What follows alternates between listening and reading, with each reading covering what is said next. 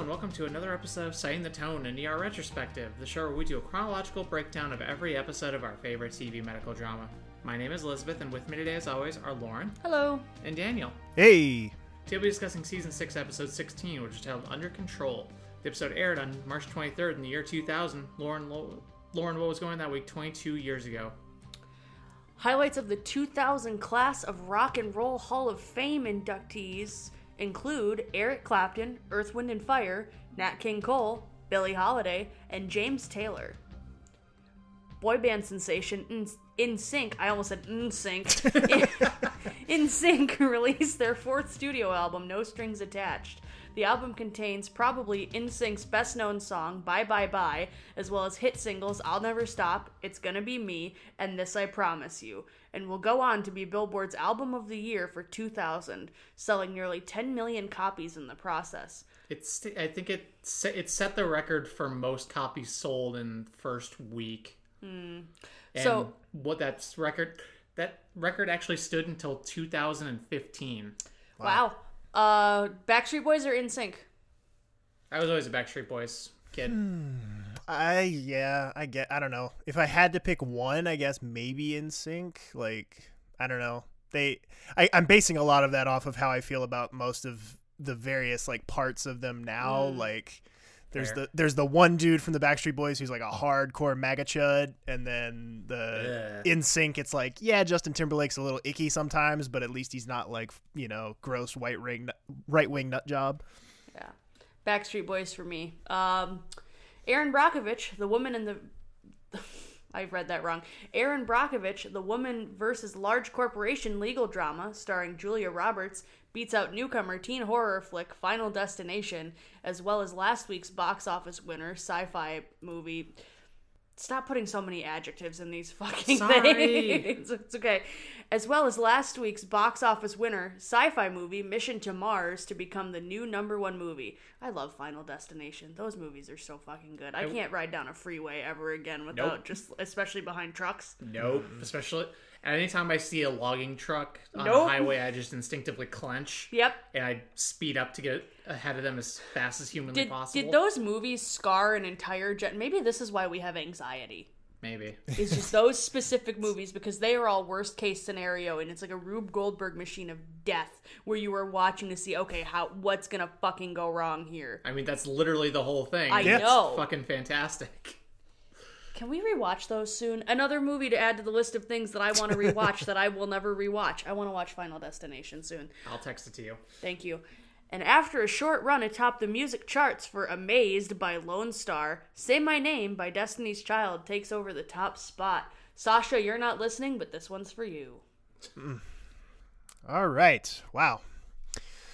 What else is on? We have 2 new shows joining the lineup this week. Don't get attached to either one of them is all I will say. You got it. At 8 p.m., Friends with the episode of The One with Joey's Fridge. And at 8:30, the first of the 2 new ones, Daddy-O, with the episode Grapefruits of Wrath. As near as I can tell, this was also their pilot episode, but they just didn't title it pilot episode. Daddy-O was a sitcom starring, believe it or not, Michael Chiklis as a former restaurant supply salesman who decides to become a stay-at-home dad. It was canceled after just 9 episodes in October of 2000. The first season is about 5 episodes long, so I'd imagine it'll be with us for the next month or so. And then it gets a second season order, but only gets halfway through its second season before it gets the axe. Yikes. And yeah, if you're keeping score at home, Michael Chiklis is only just a couple of years away from becoming the Shield, where he will, that's kind of the thing that he's best known for is... beating up perps over on the Shield. Excuse you, he's best known as the Thing. Sure. To I'm sure you and his mother. I'm sure that is the 2 people for whom that is his best role. At 9 p.m., Frasier with the episode Hot Pursuit, and at 9:30, the second of our 2 new shows joining the party here, Battery Park, with its pilot episode, is a sitcom about a police department in Battery Park, Manhattan, starring Elizabeth Perkins and recent ER guest star Justin Luis Ferreira, a.k.a. Hit That Motherfucker with a Car from a few weeks ago, the hockey player. He's getting his own show here. Unfortunately for everyone involved, it will be canceled after just 4 episodes. Yeah. I mean, I can only imagine, even if it wasn't terrible and canceled after 4 episodes, I can only imagine that a sitcom taking place in, I don't know, lower Manhattan probably wasn't going to survive much more than about a year after this. So it was kind of doomed from the start.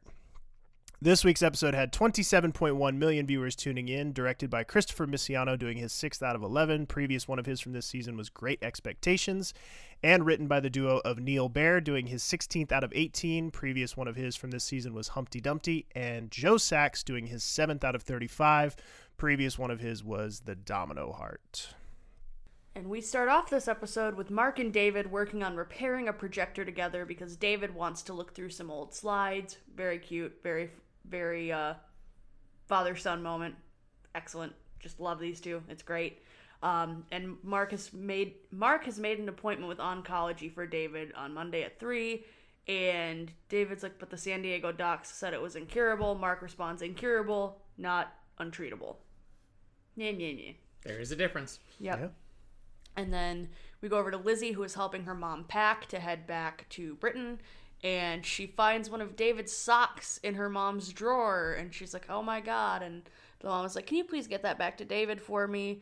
And then she goes on to say her mom is happy for her and Mark. And oh no, Elizabeth found his boxers too. Ugh. Fun times. Speaking of fun times, returning to work on crutches is one John Carter, MD.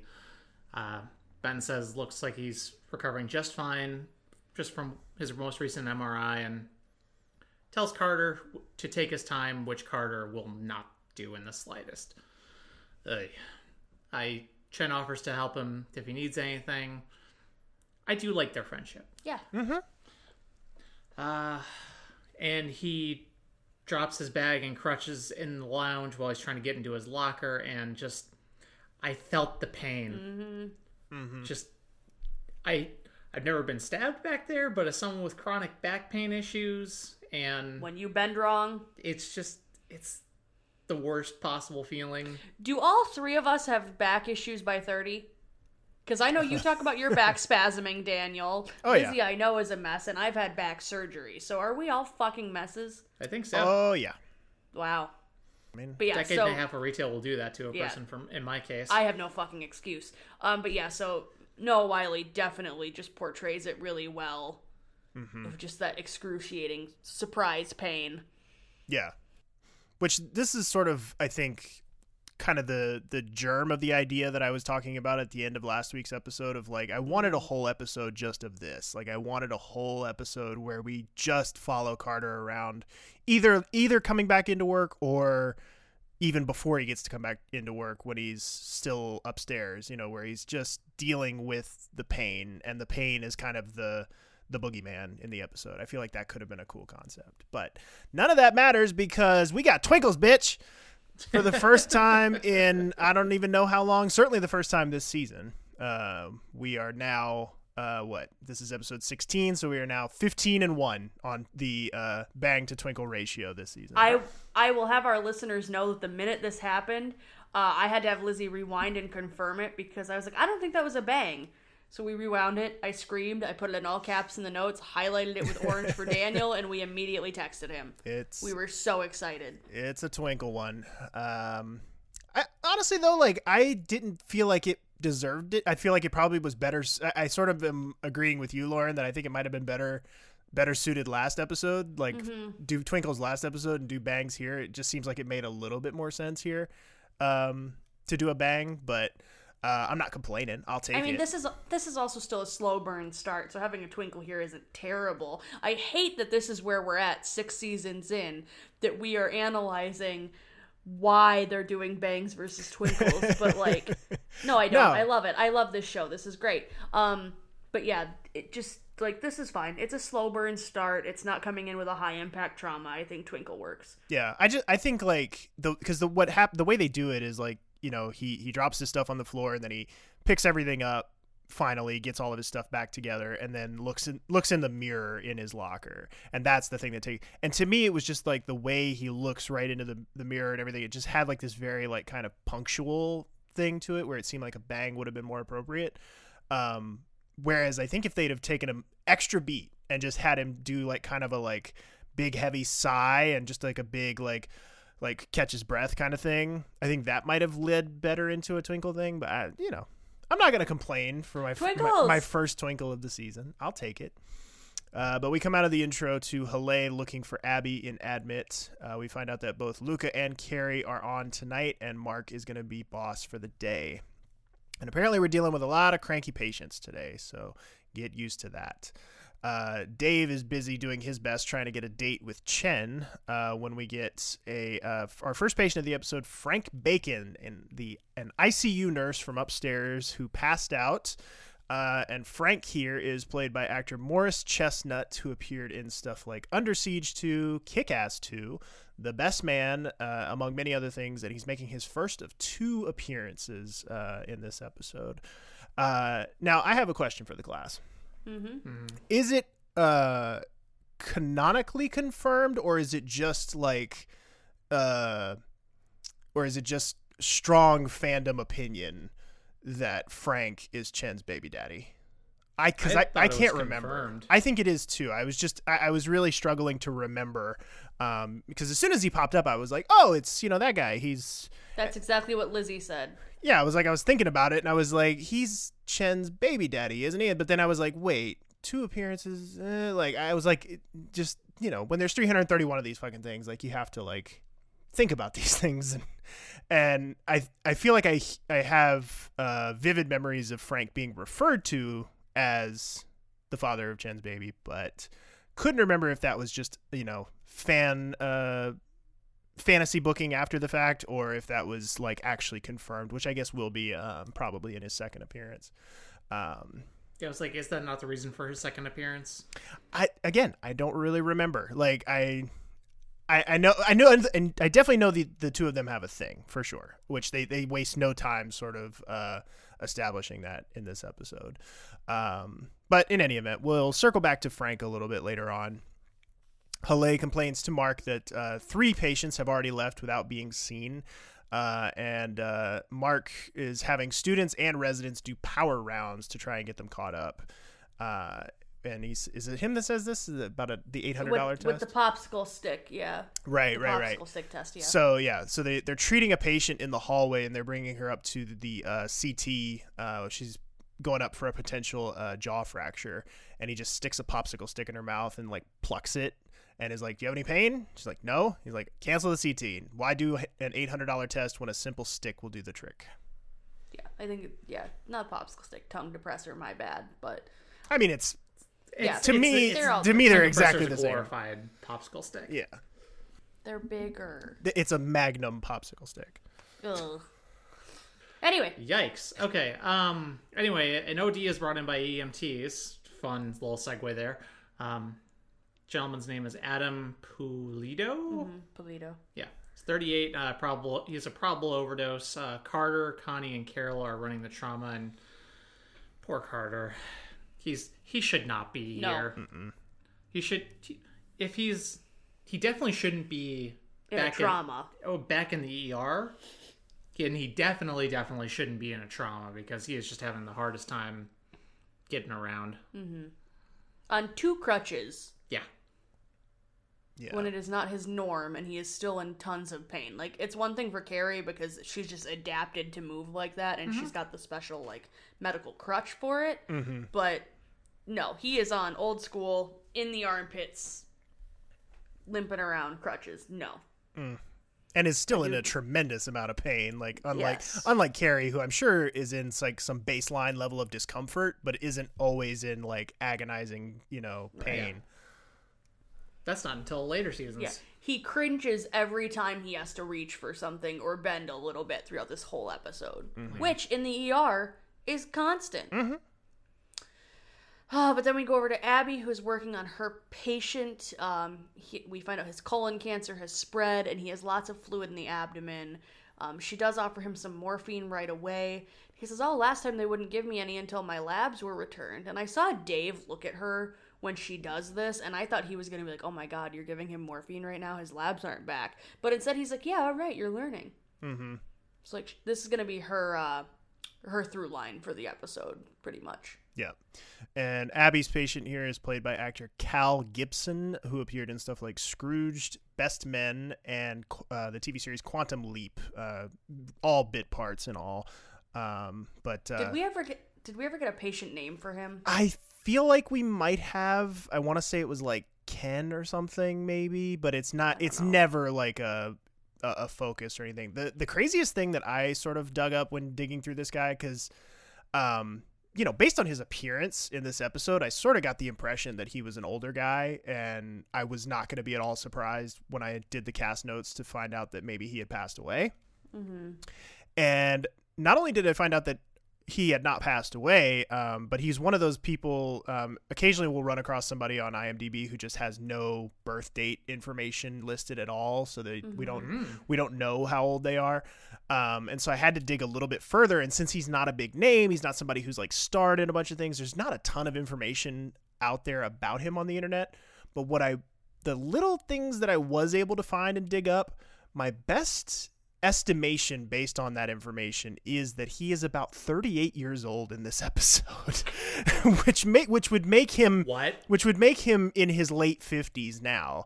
And so I'm just right? I was like, that doesn't that doesn't make sense. No. He'd be 60 now if he was 30. Yeah, he'd be late 50s, early 60s now. So it's just I suppose that's possible that could be true, but it does seem a little bit far-fetched. Because, based on how he looks in this episode, I'm just like, dude, you look like you're in your late 50s, early 60s here. But the only little bit of information I could find about this guy online says that he is that age today. So, it's very strange. So, guess it's one of those mysteries we'll just never know. But then we go over to Chen, who is checking on Frank Bacon, and he takes his shirt off for his exam and monitoring so she can put the EKG leads on him and everything. And she is so flustered by how handsome he is that she just keeps getting the leads stuck to her fingers and just can't get her shit together, and she's giggling. And Malucci's watching her do all this and laughing at her, and he's like, "You need any help?"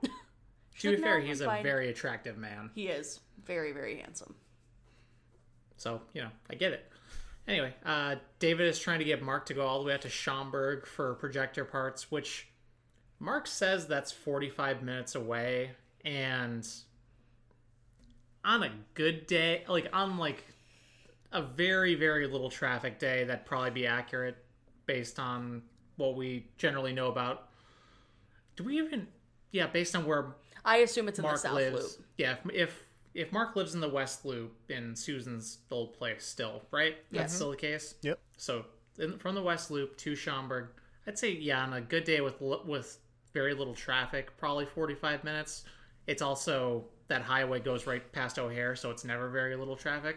So you're probably looking at, depending on where in Schaumburg, you're probably looking at about at least an hour, probably closer to an hour, 15, hour 30. Just if on a bad day. Yeah. On the worst day. Because there are certainly days where straight from where you get on the highway all the way out to O'Hare, it's just solid traffic, and it's the worst. I hated just PTSD flashbacks from when I was an Uber driver. I hated it. It was the worst. But he tells Corday how ridiculous David's being about the treatment and stuff and the lies, and he says, "Oh yeah," and then Mark throws in a lie of his own where it's "Oh yeah, no, it's about his emphysema." Yeah. Burp, burp. Yeah, totally. It's fine. When we get our next patient coming in, and they need a monitored bed, but Randy says that they're full, so Mark has to do some shuffling of patients to create room for the new patient coming in. He ducks into the lounge to refill his coffee, and Carol is finishing up pumping. Keep that in mind, because it'll come up a little bit later. My brain just went Chekhov's breast milk. That was my nickname in high school. God, Daniel. Oh, God. This does lead to an objectively funny moment later in the episode. Yeah. But I couldn't help but think that it was a just ripe Jerry moment. This is where our boy's absence is felt, is in moments like these where we could have had Jerry filling that role later in the episode. But we go back to the OD trauma. He's been seizing for 3 minutes. Not great. Carter is having trouble getting the intubation done because bending over is hard, as you might imagine. We jump over to the other trauma room where they have a gunshot wound to the head. There's gray matter everywhere. They've pretty much got an organ donor on their hands. They just need to be able to stabilize him and keep the organs vital. Abby is getting to practice a central line, and as they're trying to get him set up and get him stabilized, they're searching him and they find some identification. They identify him as a Robert Jackson from Naperville, a Chicago suburb I have actually slept in. Nice. That's where our Airbnb was. I'm sorry. It was fine. Like the It's not that bad. It's the worst NIMBY yeah, it was bullshit, a little white little, bullshit I've ever seen. a little bit bougie. But I will say that the people we stayed with were very nice because apparently that was towards the tail end of our like marathon road trip that went all over the country, and we were very tired and we were very like just ready to be done with being on the road. And I guess I must have accidentally only booked our Airbnb for 1 night instead of 2. And so on the morning of the second day, we thought we had a whole nother night there. So we got on the train and rode into Chicago and started looking around and stuff. Got this like very polite message from the woman who owned the house, who was like, y'all just like left all of your stuff here. Like, is this ours now? Or like what? She was just very confused because in her mind, we had already checked out. Like we were already out of her house for good. And I was like, oh, please don't throw away all of our stuff. That would be very bad. Please don't do that. It's literally all of our stuff. Yeah, that is literally everything we have at the moment. All of the rest of our stuff is in storage. So please don't do that. And she was very nice. But that's my Naperville story. So Nice. But back to the trauma. Lizzie takes over because Abby's not able to get the line in time. We'll check back on this a little bit later. We go over to Carter, who's trying to get Adam on dialysis for his overdose, but the renal resident is not on board with this line of thinking. And Lauren? Whose films are those? Carter says he'll just write the order, and Carol goes along with it. Yeah. So, but Carol says the nephrologist usually has to write it, but gets Carter in touch with a nurse, with a friendly nurse. She says, oh, she won't ask questions. Yeah, I like to picture this as that period of like late season 4, early season 5, where Clooney just started showing up to work in street clothes. That's what I like to. That's what I like to picture with Carol here, where she's like, she's got 1 foot out the door already. She's like, I don't fucking care. Like, hand me the nut thing and I'll sign it. I don't give a shit. Yep. Then we have a gentleman who is arresting in curtains. Chen shocks him, lights his chest hair on fire while trying to use the defibrillator. And Frank Bacon to the rescue. He helps shave the patient so they can shock him again and get him stable. There is no luck on Robert Jackson's family because his license is phony. And Mark tries to get Lizzie to be realistic and let him go. Like, he's like, you can't spend your whole day keeping this man alive. 2 things about the guy with the burning chest hair. Number 1, just from a like, you know, logistical thing, I'm sure that probably smelled horrible. Well, they allude to that. Yeah, they allude to that. Yeah, they do allude to that. But in reality, I can only imagine that smelled horrible. And 2, just from like a technical standpoint, I would love to know how they pulled that one off. Like, I would love to know the like props story of how they did that, because that's not a special effect or anything. They just legit light this dude's chest on fire. And I'm sure that he has like, burned gel and stuff on him to keep him from getting hurt. But I still would just like to know how the sausage got made on that one. Anyway, Carter's working on the dialysis. And of course, he bends over and yells out in pain. And I clenched for him. Yep. And the dialysis nurse figures out that they're actually not working under the orders of the renal service folks. Yeah, resident. Renal fellow, right? Resident, I believe. Resident, I don't know. Person. The renal guy. The P person, who knows? Jesus. The kidney cadet. The kidney cadet. I'm done. It's all failed bits over here. That's fine.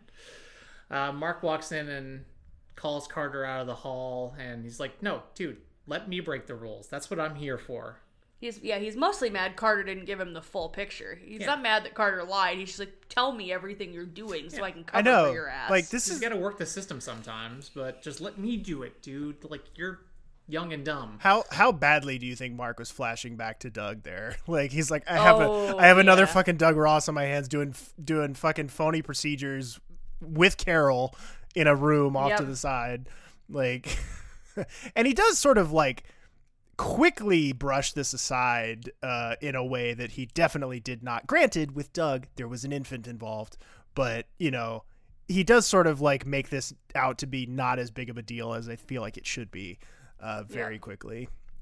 And I want to point out, too, our renal nurse there who's helping out, only because somebody else is going to bring it up in the comments later, is the same nurse who we talked about a while ago, whenever it was that she first popped up, who her main claim to fame is that after she was on the show years later, she goes on to be one of the Real Housewives of somewhere, you know. Oh, yeah. So that's going to come up in the comment section a little bit later. But I want to give a content warning for this storyline that we're about to cover. Yeah, probably. I just know some of our listeners don't do well with babies not doing well. Yeah. Oh boy. Didn't even think about that. Yeah, I know Love's Labor Loss is a big hot button issue for a lot of our listeners. So, guys, we'll see you next week if this is going to be a deal breaker, because this baby don't do great. We love you. Go ahead. Yeah. So, not much more you can say to lead into that other than just diving right in. 6-month-old with seizure and vomiting, now lethargic. Little girl's name is Estrella. And the EMTs were unable to get a line in on her, and the mother, English is her second language. She's Hispanic, so Chuni is explaining everything to her as they're going. And Mark starts to do a spinal tap.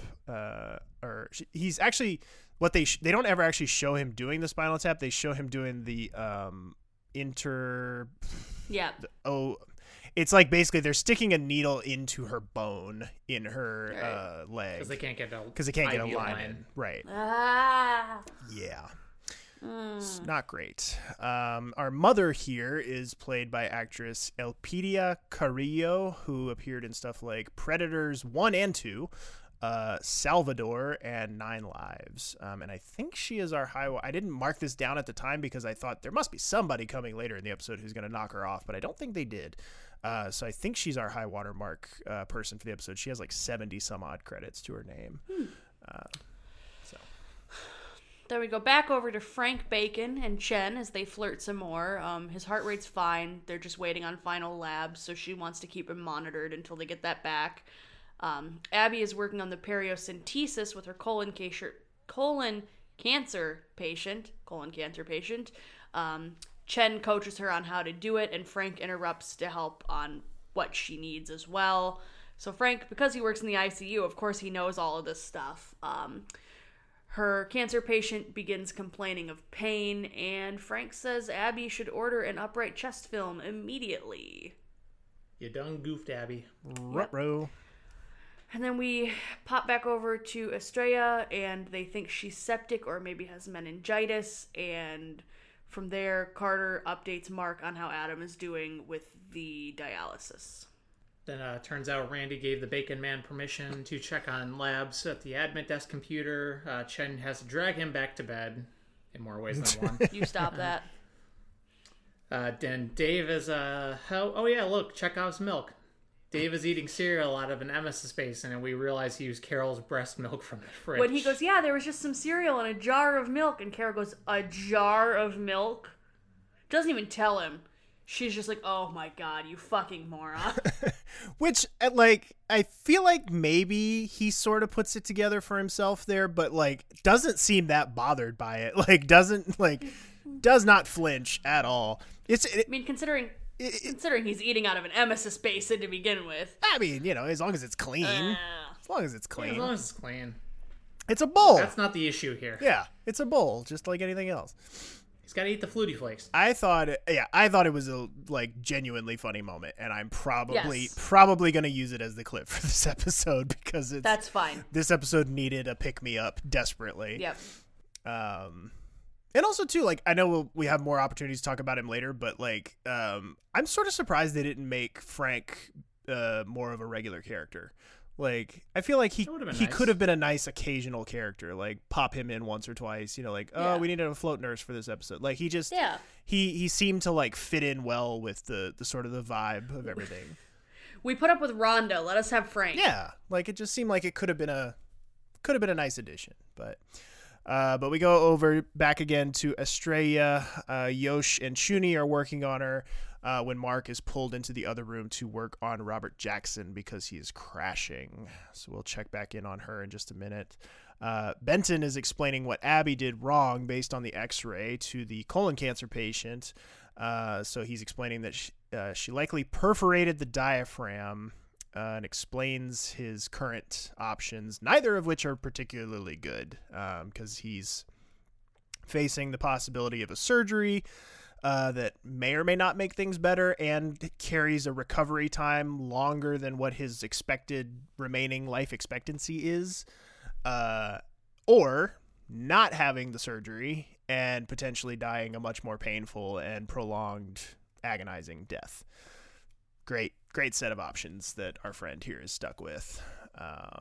And you can just see written all over Abby's face how bad she feels about it. Like, I feel like we go through this with almost every new doc where they fuck up with a new like, Carter had the one where he perfed the guy's, what was it? Like, he was trying to do a tap thing, like, from the back. This is like season 2. Yeah, he nicked something, and then eventually the guy bled out and died, So it's like, I just feel like it was the liver, I think. Yeah, I think you're right. Hey, wasn't he trying to do like a belly tap? Yeah. Like during a trauma or something? Or I don't know. It was anyway. It was during the Harper days, but it was just. I just feel like this is dark days. This is a almost a rite of passage for new doctors coming on the show, is that they have to have this patient in their first handful where they fuck everything up and have to feel bad about it.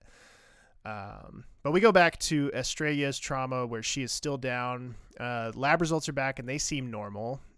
She's still got no pulse.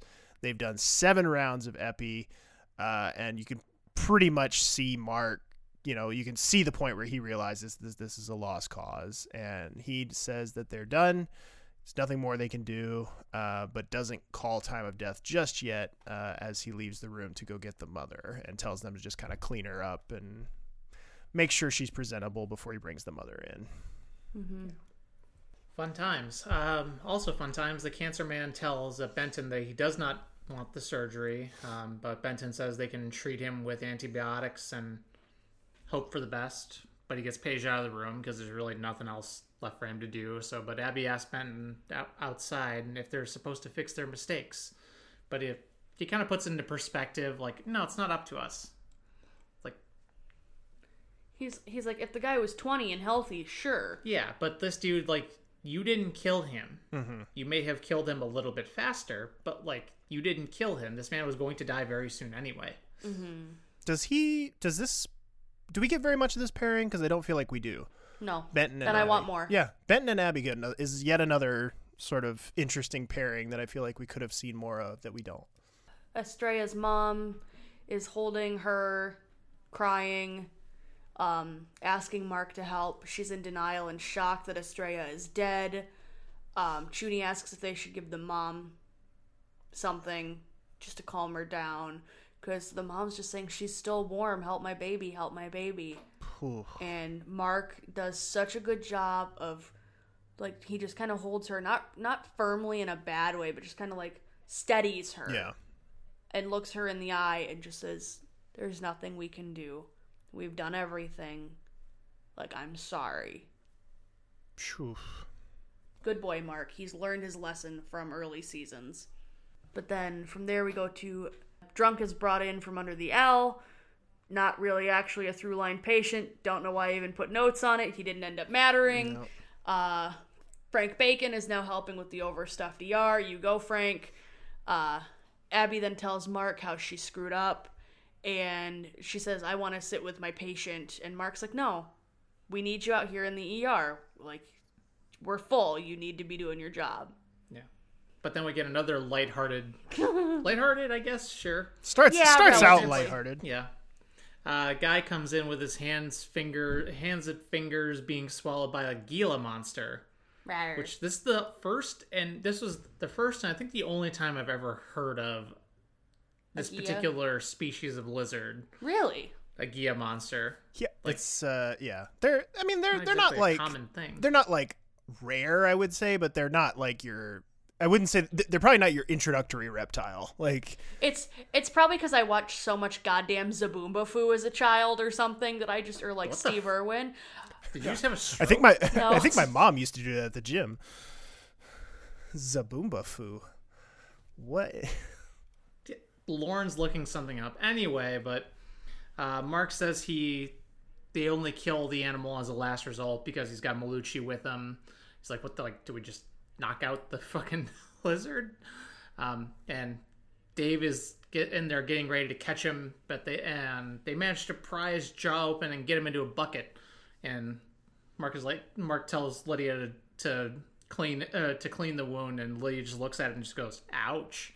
Yeah, it is a very like drive-by sort of strange patient detour that we take here, and I also can't decide if the lizard is real or not. Like I watched it a couple of times, and like I cannot decide if it's like an animatronic thing or if it's a real lizard that I'm sure is, trained and everything, but like I just no clue. I was watching it very intently. Okay, I didn't have a stroke. That is what the goddamn children's show is called. I'm sending you both a link to prove I'm right for after the show. Okay. It was an animal like kids show where they had guests on with with like refuge animals. And what was it called? Zaboomafoo. Bless you. Zaboomafoo. Okay. All right. Today I learned. I hate you so much. Well, when we go back to Robert, who is still arresting / crashing, Lizzie's still getting through, trying to get him stabilized. She is determined to save these organs and help somebody with them, not have this guy die completely in vain. Mark is trying to get her to listen to reason, calm down, and stop.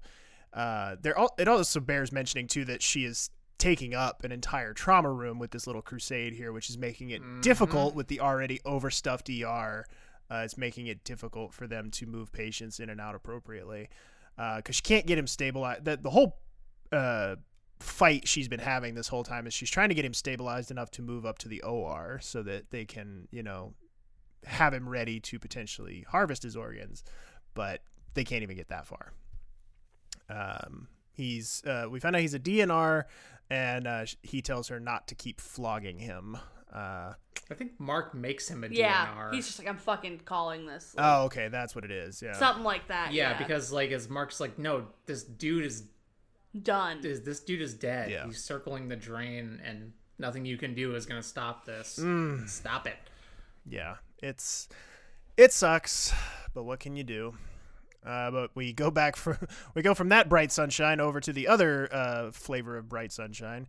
Estrella's labs are back, and turns out she was positive for amphetamines. And Carol goes in with Mark to talk to the mother, and she finally admits, that she works 2 jobs and sometimes takes uppers to stay awake, but never brings anything home. And then Carol, I believe, is the one that makes the connection that are you breastfeeding, which might have caused that to be passed through in the breast milk. So mom takes this about how you would expect. Yep. Then Lizzie calls her mom to tell her that she can't make their coffee date. And Yosh says, "Oh, your mom? There was a message for you. Your mom's not coming because she took an earlier flight." I just sort of like the on the nose nature of this, because it's not like Yosh walks up. Yosh is over her shoulder the entire time that she's giving this message, and so she finishes giving the message, and then Yosh turns around and goes, "Oh, I forgot. I have a message for you," and then proceeds to basically just repeat exactly what she said on the message. It's so good. Oh, Yosh, so good. And then we see Frank is helping run the board with the nurses. And who should come in on a stretcher but David. Yay. No, not yay. He called 911 because he was short of breath, and he was brought in by the EMTs, and Mark and Yoshi are working on him. He has fluid about halfway through his lungs and needs the thoracentesis, and he's just kind of like waving off, like, oh no, I'm fine, like, whatever, like, I've been Thought it was just a cold. Yeah, I thought it was just a cold, whatever. I've been feeling crappy for a couple days. And after Mark does so much all this fussing over him, David asked Corday to do it because she's a surgeon, and he's like, I think he bring up the thing like, oh yeah, like family members shouldn't treat their other family members, right? I don't recall. Yeah, he does. He says something to that effect. Yeah. Throws it back in Mark's face, the thing from a few episodes ago. And I also think part of it is, he doesn't want Mark to see him this vulnerable. Mm-hmm. He doesn't want to be taken care of by his son in this way. Yeah, I'm sure that's definitely part of it. And I just like it from a, standpoint of how much we've come to enjoy the David Green and Elizabeth sort of dynamic, that like for him to just be like, no, he actually says at one point, I want Elizabeth to be my doctor. Like it's like that. Yeah, like I just like the two of them together, and it's a fun pair. But yeah, very, very tough to see Papa Green down in this situation, especially just because we know it's not going to have a happy ending. But we're not able to absorb too much of that because Mark is called away because Lizard Boy is crashing because of the Gila venom, and Frank is helping them out on this one. And suddenly everything is on fire all at the same time and falling apart, metaphorically, and everyone needs Mark all at the same time. And like everything is going wrong. Like Abby needs him, Lydia needs him. The Gila monster guy is crashing. Like there's just so much like stuff happening. There's a jumper. Yeah, Randy's calling him from the side that there's a jumper on the third floor, and Mark says something to the effect of just like, well, we better clear a trauma room. Like he doesn't even like try to address it or try to deal with it. Like what would he even do there? Honestly, right? Though? Yeah. Yeah, that's for psych. Yeah, so yeah, he's not going to personally go up there and talk to the person. Like, what the hell? So yeah, it was just a very good, quick scene to sort of establish kind of how boxed in and overwhelmed Mark is feeling. Yep, and then it wraps with it comes to a head with them saying the guy just jumped. Whoopsies.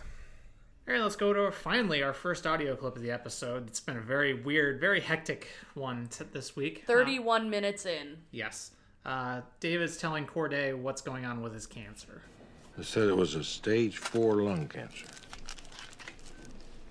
Doctor said it couldn't be cut out or cured. Sometimes chemotherapy can shrink the tumor and lengthen survival. I know all about that. You interested? Mark sure seems to be. What about you? What do you want? I just want to live out the last couple of months of my life as normal as I can. I don't want to be hooked up to a bunch of tubes puking my guts out, all for the sake of a few extra miserable weeks. Well, when we get the fluid off, you'll feel a lot better. Now, I'm going to numb you up. This'll sting a bit. Ready when you are. Poor David. I know, I hate this. But it's nice that someone's finally asking him, well, what do you want? Yeah. Because I can imagine having Mark bearing down on him at pretty much every given opportunity. Like, what the fuck, man? Probably not helping. Yeah.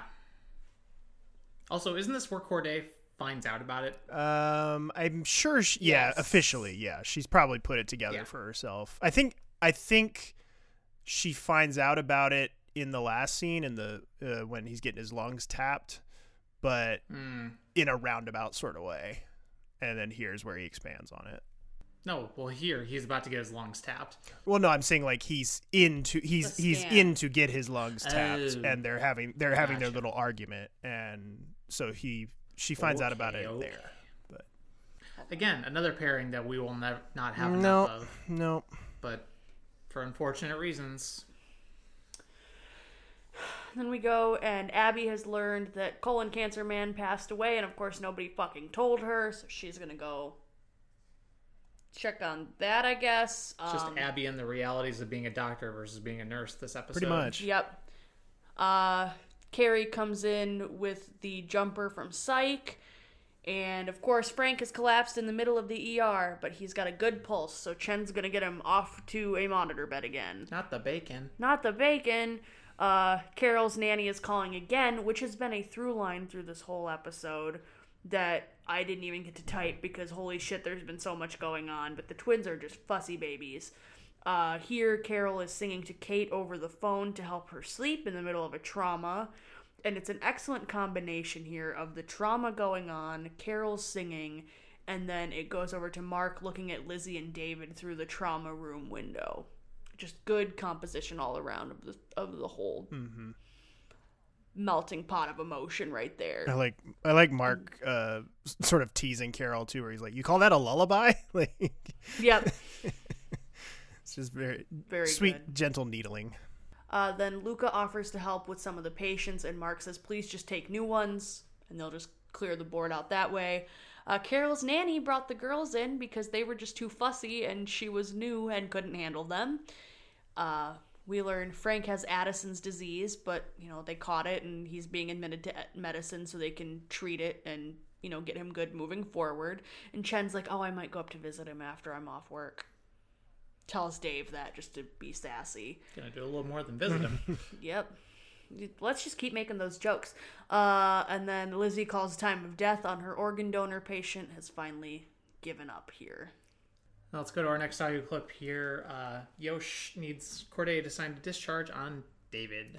Dr. Corday, could you sign a discharge order? On which patient? Dr. Green's father. I'll be right out.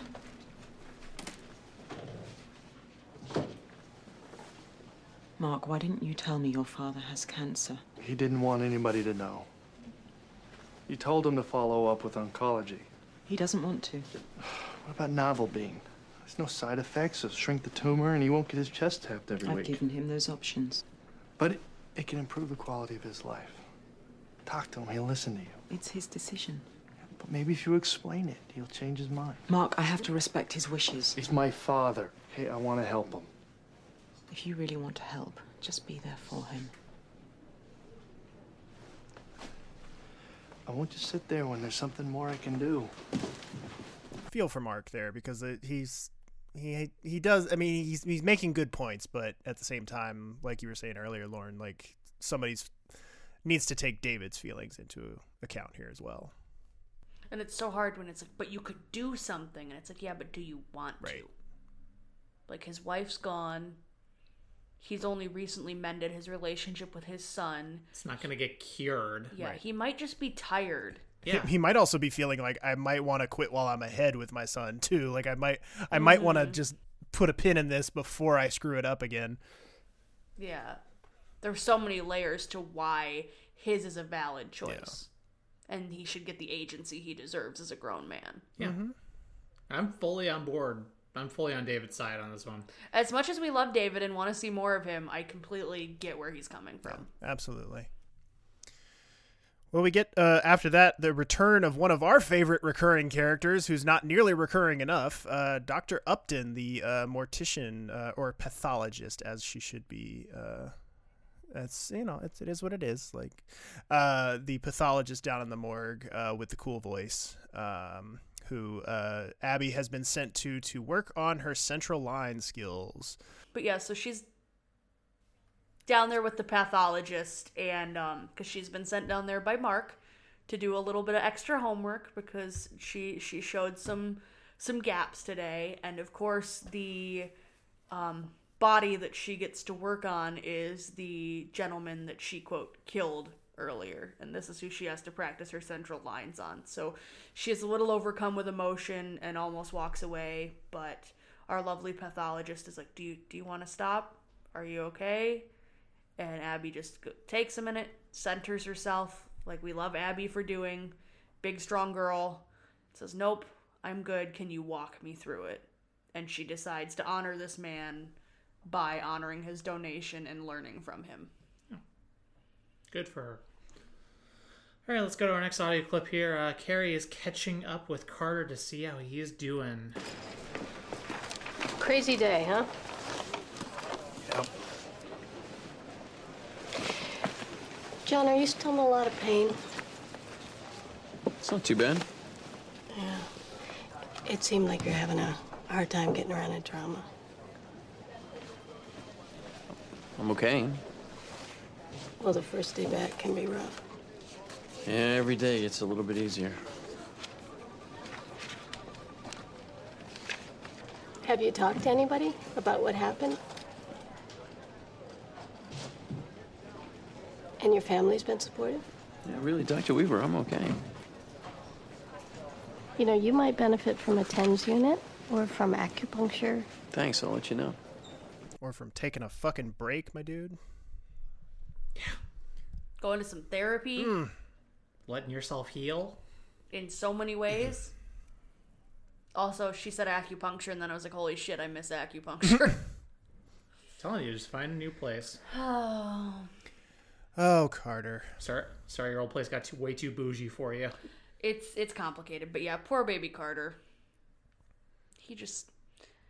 It's kind of like when Carol came back to work, both after the twins and after her unaliving attempt, when everybody was just like, are you okay? Are you good? Should you be here? Do you need more time? Right. And it's like, I understand where Carter's coming from. He's like, I just want to get on with my life. I want to move past this. Like, work is the only way I know how to do that. But also, holy shit, my dude, take some time. Yeah. Yeah. I'm glad we get one more scene, though. I'm glad we don't leave it here with Carter. I'm glad we get one more, tie it up in a bow a little bit.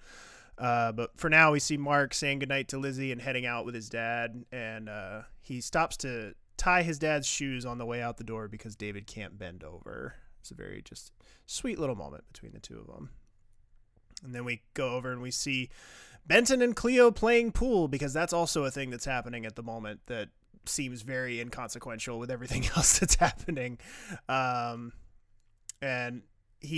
they're trying to do this like flirty little thing where he's like showing her how to line up this tricky shot, and it is sort of a good illustration of how their two personalities kind of complement each other.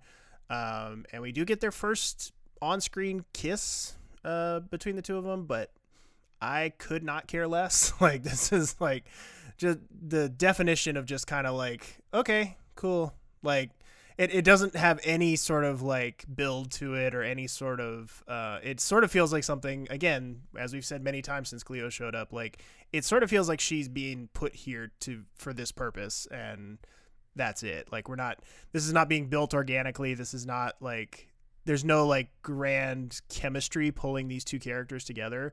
It's just sort of like accepted that like this is where we have to end up, so let's just mark our spots along the road until we get there. I liked this one. I'm gonna say this. I think this is one of like the 2 times they have chemistry, but this scene I really enjoyed. It's a beautiful bench moment. Yeah, I think they make the best out of it. I'm just saying that like conceptually, it does not feel like they've done enough to earn where we're at. Like, they've just sort of like been like, okay, this is what we're doing, and like I don't know, it just doesn't feel to me like there's enough justification for it. Fair. Now let's go to our last audio clip. Lauren and I both yelled out "Gamma" when she came up on screen. So let's listen to Gamma and Carter. If I'd known you were coming, we'd have served a late dinner. Soup's fine.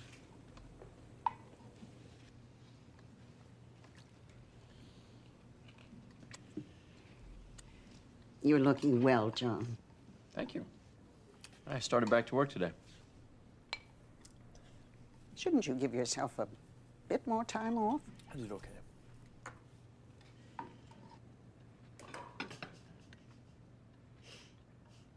Actually, it was kind of tough. I didn't know if I was going to make it through the day. I felt, I don't know, afraid. Afraid of what? That I couldn't handle it.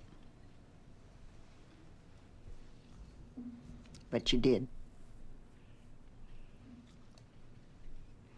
I know we've had our disagreements about your career, but I can see now that medicine is what you love.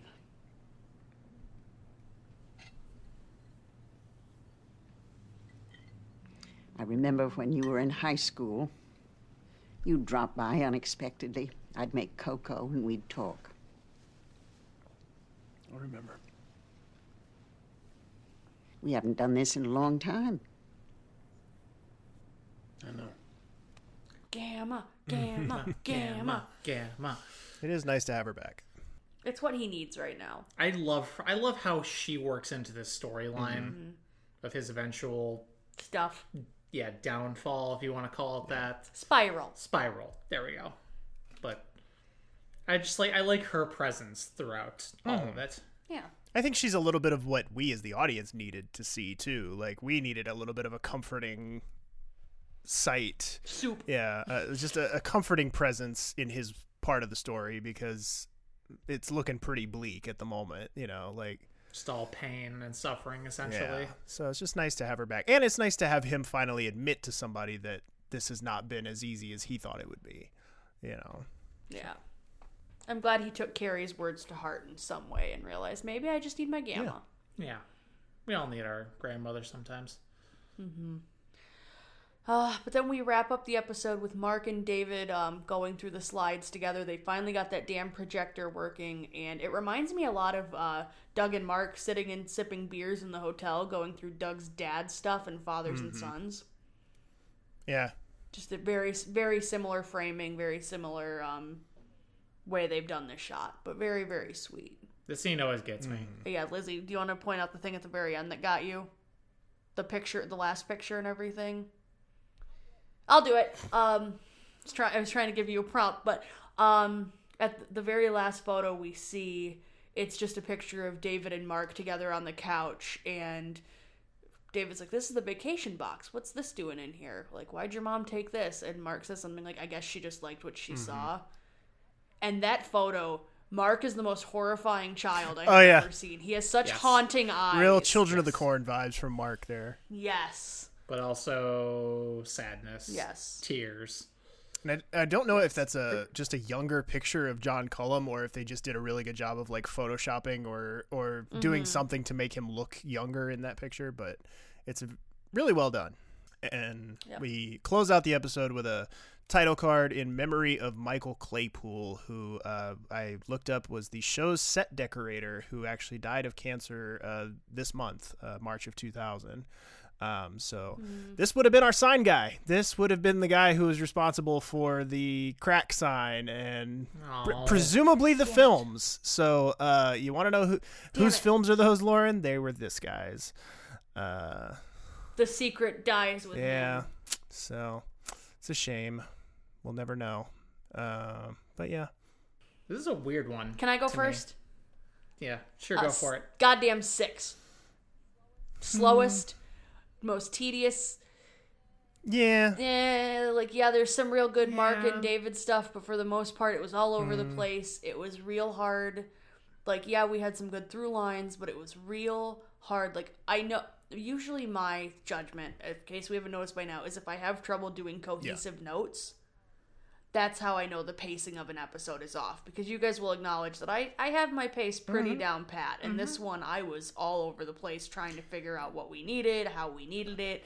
And just like Lizzie and I both, at about the 30-minute mark when we got our first audio clip, Lizzie's was like, this should have been done 20 minutes ago. The pacing on this episode was all wrong. We had some good nuggets, but it just dragged. So I gotta give it a 6. I wouldn't say quite go that harsh. I'd go more in the 7 range, just because there's a lot of really good moments in here. That's why it doesn't get a 5 from me. No. But that is me being it's gentle. Not a very cohesive episode. Yeah, I think part of the problem is that we don't develop much of a connection with any one patient and with any one. Usually you need to have one or the other. You either need to have a connection with a patient, or you need to have a connection with a story that one of the docs is going through in that particular episode. And ideally, you get kind of a marriage of the two. In this episode, you get little, drips and drabs of, connection with what Mark's doing and with what Carter's going through. But nothing that really, grabs on and takes center stage as, this is the thing we're focusing on. And with the patients, there's too many faceless patients in this episode. There are too many patients that you develop no connection to whatsoever. And the one that you do, Abby's patient, they barely mention his name. Like, they barely mention any, like, we never caught it. Like, I'm pretty sure they do mention his name at one point, but like, it's never something that you're supposed to focus on.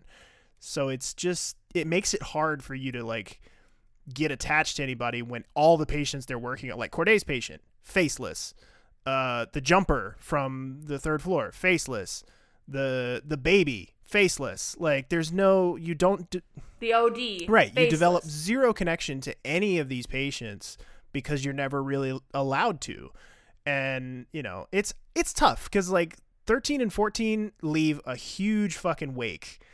Like, there's a huge wake behind those two episodes that you have to try to climb out of. And I would argue that 15 did a better job than 16.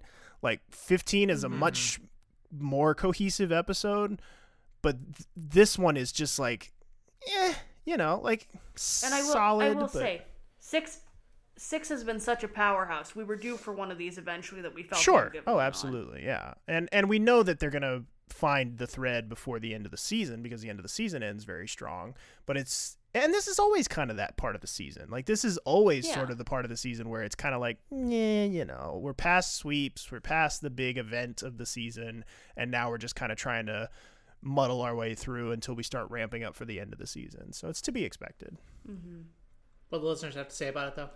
Audrey T says, the season 6 twinkles have arrived. Hooray. Dr. Green was such a sweetheart to Abby in this episode, allowing teaching moments whenever he could. Oh, hello, Morris Chestnut. Not sure if this is her first appearance, but I totally remember Kyle Richards being on this show.